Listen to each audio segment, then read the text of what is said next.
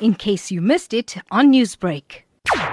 AWARE stands for Academy for Women Entrepreneurs, and it is a U.S. Embassy-led initiative that was launched a few months ago to be rolled out in the whole continent. And we are fortunate in South Africa to be having it in 5 cities, including Durban, where I will be one of the 2 facilitators. AWARE is going to be implemented by DreamGirls Academy, which is a non-profit organization that works with women. In this case, it will be focusing on women entrepreneurs between the ages of 21 and 35, running organizations or businesses in the spaces that they're looking to select 25 candidates per city, so 125 in total for South Africa, be trained in the space running businesses for the next 9 months, so starting in August and ending in May 2020.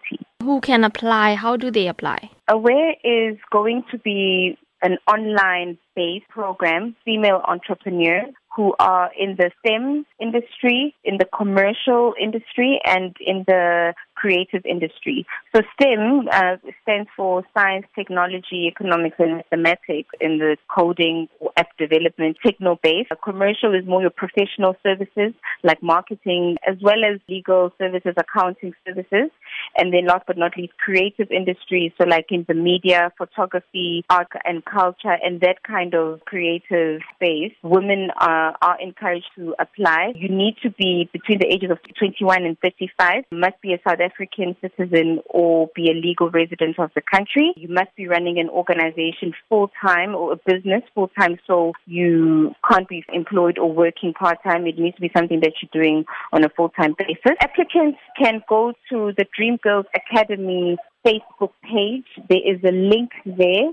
Click, it will take you through to the online application form. And on that form, you have a list of questions and information that you provide. The closing date is the 26th of July, 2019, so this coming Friday at 5 p.m. Newsbreak, Lotus FM, powered by SABC News.